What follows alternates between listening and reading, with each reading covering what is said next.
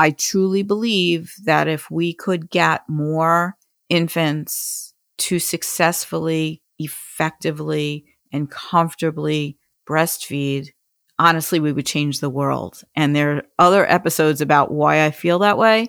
But for now, I'm going to talk about how we do that in the presence of an apparent lip and tongue tie.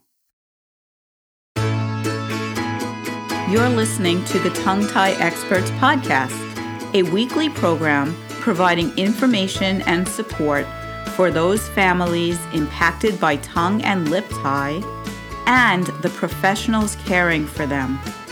I'm Lisa Palladino, a midwife and a lactation consultant with over 30 years of experience.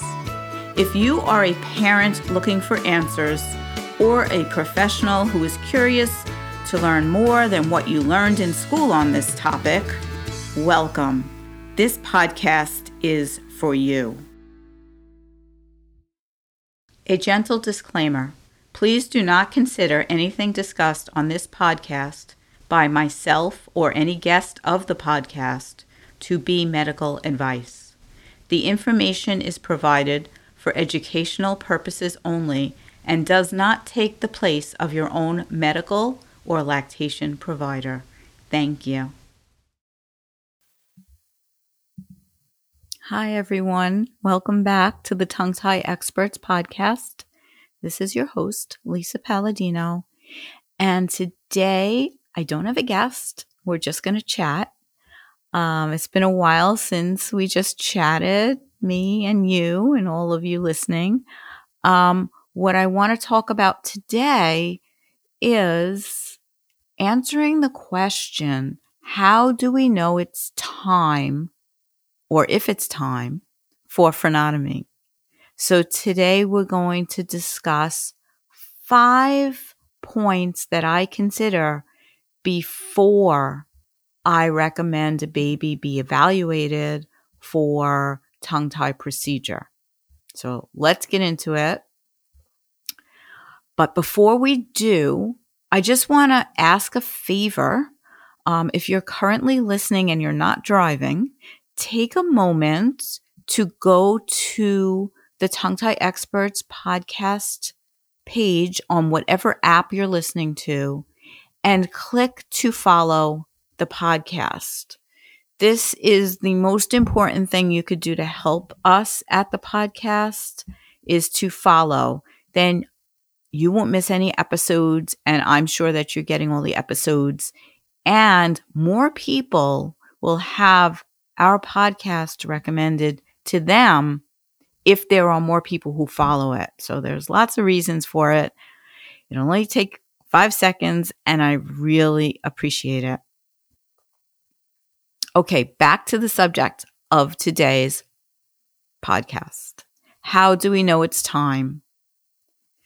So I'm going to go through this and I'm going to try and divide the concepts up between parents and providers. Sometimes there'll be an overlap, but I definitely want to put a disclaimer on, there's no one right way to do this, and nothing I'm saying today or ever is ever meant to overwhelm or judge.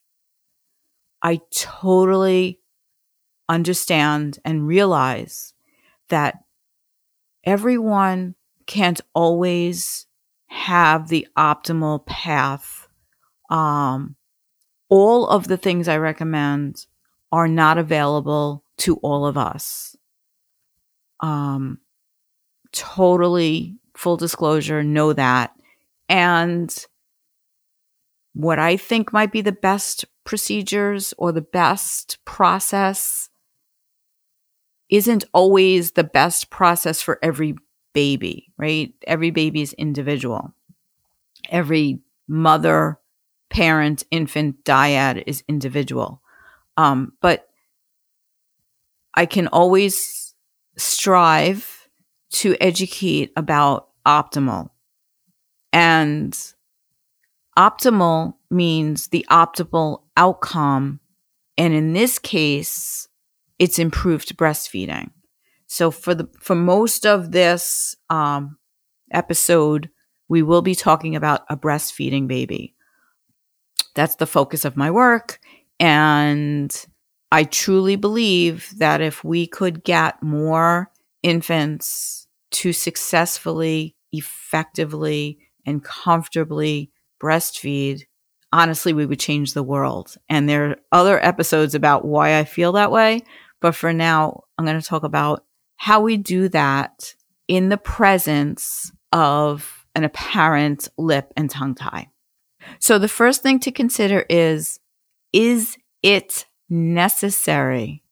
You want to be as convinced as possible that it's actually the tongue or lip tie or both that are causing symptoms. So that's the idea. And the action is to have a functional assessment. So if you're a parent, you want to bring your baby to someone who can do a functional assessment. And if you're a provider, you want to either perform the functional assessment yourself, if that's in your scope, or refer to someone else, another professional, to do the functional assessment. Now, what is a functional assessment? A functional assessment is one in which it's a complete breastfeeding exam for breastfeeding infants. Typically, and most often, the functional assessment on a breastfeeding baby should be performed by an IBCLC who has trained in assessing for and treating tongue-tied infants. For bottle feeding infants, it may be an IBCLC who is comfortable in assessing signs and symptoms in bottle feeding infants, but often it's an SLP who specializes in feeding therapy. So the reason an IBCLC is the person to functionally assess the breastfeeding dyad is because she is also assessing aspects of the maternal side of breastfeeding that is not in the scope of, say, a feeding therapist, speech language pathologist. So the idea is make sure it's necessary, make sure that the symptoms going on are being caused by tongue or lip tie, and then having a functional exam. And you want to think about all the different signs and symptoms and can they be related to anything else? So let's recap quickly. How do we know it's time? 5 points to consider before tongue and lip tie procedure. Number 1 was, is it necessary? Number 2 is there anything else causing the breastfeeding concern? This is where the functional assessment that we spoke about in the first point comes into play. What else are we finding on that functional assessment? There are many things that can get in the way of successful breastfeeding. Even if there is a lip and tongue tie there, we want to be so sure that there's nothing else to correct or optimize before the procedure, because we want the breastfeeding to go smoothly after the procedure. We don't want it to be a continued struggle. So we want that assessment to rule out low milk supply, for example, because that can be corrected a little bit usually by an IBCLC's guidance prior to the procedure. We want to consider, is there anything else structurally going on? Are there any obvious or not so obvious other functional issues? I mean, I've seen babies with cleft palates that have been missed at the hospital. We want to make sure there's nothing else preventing that baby from breastfeeding. Sometimes not so obvious things like torticollis, where the baby is having a hard time moving their head from one side to the other, or tightness in the cervical spine, where it's hard for them to extend their neck in the positions that they need to be comfortable in order to have an effective latch and a comfortable latch for the parent. Now, is the assessment within the scope? Yes. Is the treatment beyond the scope? In most cases, beyond the scope of an IBCLC. And that's where the team approach comes in. And if you want to go back to, I have a couple of different episodes. The last one was all about manual therapies and osteopathy. And then there's quite a few. I have an OT that I've interviewed. We have PTs that we've interviewed. We've talked about craniosacral therapy. There are other things to assess to be sure. So especially if you are a lactation consultant and you're seeing a baby and you're not exactly sure, you're on the fence about whether or not it's the tongue tie, definitely reach out to your team members, right? Network for sure. I often will send a baby to the occupational therapist or the PT that I work with or the CST provider or the chiropractor in many cases. I also have episodes on chiropractors. So you want to be sure that there's nothing else beyond the tot causing the breastfeeding concerns. Are you a professional that feels like you didn't learn enough about tongue tie in school? Whether you're a lactation consultant, a nurse practitioner, a midwife, a doula, a doctor, a speech-language pathologist, a chiropractor, PT, OT, dentist, etc. I don't mean to leave anyone out. Anyone who works with pregnant or breastfeeding families in any capacity who is curious about tongue tie is welcome in the Professional's Guide to Tongue Tie in the Breastfeeding Infant. What you'll learn: we have 4 modules: assessment, treatment plan, frenotomy, and aftercare. So much great information, and it comes with a community. I didn't learn this in school, did you? Tongue tie treatment can be complex, and those who expect relief of symptoms with a quick snip or even a laser release, even by an experienced provider, are usually disappointed. Join me to learn protocols that offer an organized and simplified plan to support families through decision-making, preparation, treatment plans, procedure if needed, and aftercare. Learn the teamwork model of care. Knowing why and which providers are necessary will make things easier for you and provide effective outcomes for your patients. Please sign up today. The link is in the show notes, but you can go to my website, tonguetieexperts.net, go to the professional tab. And one last thing, since you listen to my podcast, you'll get 15% off just by using the coupon code podcast15, and the word podcast is all in caps. Can't wait to see you in the group. Take care. Also, you want to consider, is there anything metabolic going on? So say the issue is weight gain, right? Sometimes the kid could have a problem that's preventing a disease of metabolism. Rare, but they occur. Cardiac issues can cause an infant to have low tolerance for feeding. So definitely pediatrician always when there is something medical suspected, if anything seems out of the ordinary. You don't want to just send to a provider for release.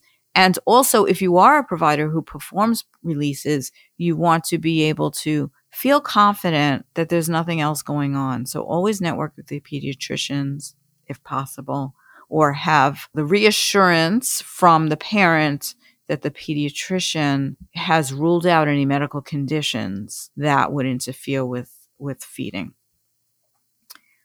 I could talk for hours on this topic, but I want to stick with the 5 points that I want to make today for preparedness for tongue tie procedure. So I won't digress any longer into that, but just know that, not to scare you, but if you're a parent, especially not to scare you, but you want to make sure that everything else is okay. All right.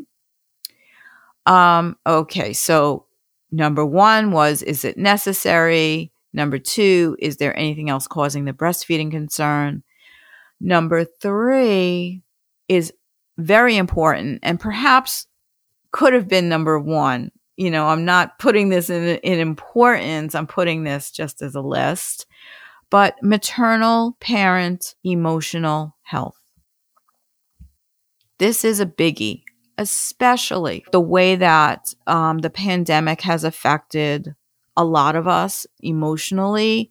And especially there have been increases in what I would consider to be traumatic births. And this I take from work I've done with postpartum parents in support groups, as well as reported by patients. There are many traumatic or reported traumatic births. I see so many babies who have been admitted to NICU for either minor or major problems. I see so many infants who have been in NICU who do need a procedure, but the family has just been reunited. The baby is just home. The parents are getting used to having a baby at home. It's a very traumatic thing to start with. Babies been in the NICU in care of medical professionals, and all of a sudden that baby comes home. So there's a lot to deal with around maternal emotional health. How is mom? Did she have a bleed at birth? Is she anemic? Is she unnecessarily tired? Is she having anxiety? Is she struggling to sleep or rest when she can? Is she having the right nutrition? I see more and more high blood pressure. Is her blood pressure under control? Having a baby is a huge physical and emotional experience. And the recovery from that is something that we downplay, especially in the United States. So we don't want to assume that the parents that are in front of you in your office are at their best state to hear that a baby needs quote unquote surgery. And if you're a parent, you may identify with that feeling when you first heard that, there's something wrong with your baby, be it minor as it may be with the tongue tie. Hearing that there's something wrong that needs to be fixed can be devastating, especially if you're in a fragile emotional state already. Sleeplessness, underhydrated, worn out from either a vaginal or a surgical birth. Back to the emotional side, most, or unfortunately, a majority of the parents that I interview did not have the birth they expected, and there will be some recovery and adaptation that has to happen in order to be at their best emotional state. So again, a topic I could talk about forever is the emotional and maternal health, but consider that. Consider that parents may need another week. This may not be an emergency. Do they have the emotional and physical capacity to prepare for a procedure, to learn how to do exercises for a baby, to have that additional stress at a very vulnerable and stressful time? So that's number 3, maternal and emotional health. So how do we know it's time? 5 points to consider before tongue and lip tie procedure. 1 was, is it necessary? 2, is there anything else causing the breastfeeding concern? 3, maternal emotional health. 4, is baby ready? Now, there is a rush to fix what we can see seems fixable. But I have learned, and maybe it's wisdom and experience, but the less we rush into this procedure, the more successful outcomes we will have. So what do I mean about is baby ready? I like to optimize as much as possible. Is the baby already gaining weight? So, for example, it's normal for babies to lose about 8 to 10% of their birth weight in the first couple of days and then start to regain. I prefer that the baby is back to birth weight or at least trending upward towards their birth weight, that they can transfer some milk either by bottle or breast or other alternative feeding methods. I would like to know that if the baby was a NICU baby, whatever sent them to NICU is resolved. You want to make sure there's no infections, no jaundice, unless it's long-standing breastfeeding jaundice that goes on for months. That's another story. But if they were admitted to NICU for jaundice, if they were admitted to NICU for blood sugar regulation, we want to be sure that they are recovered from that issue. We do not want to add stress to an already stressed infant body. So we want to make sure baby is ready. Is baby putting out good diapers?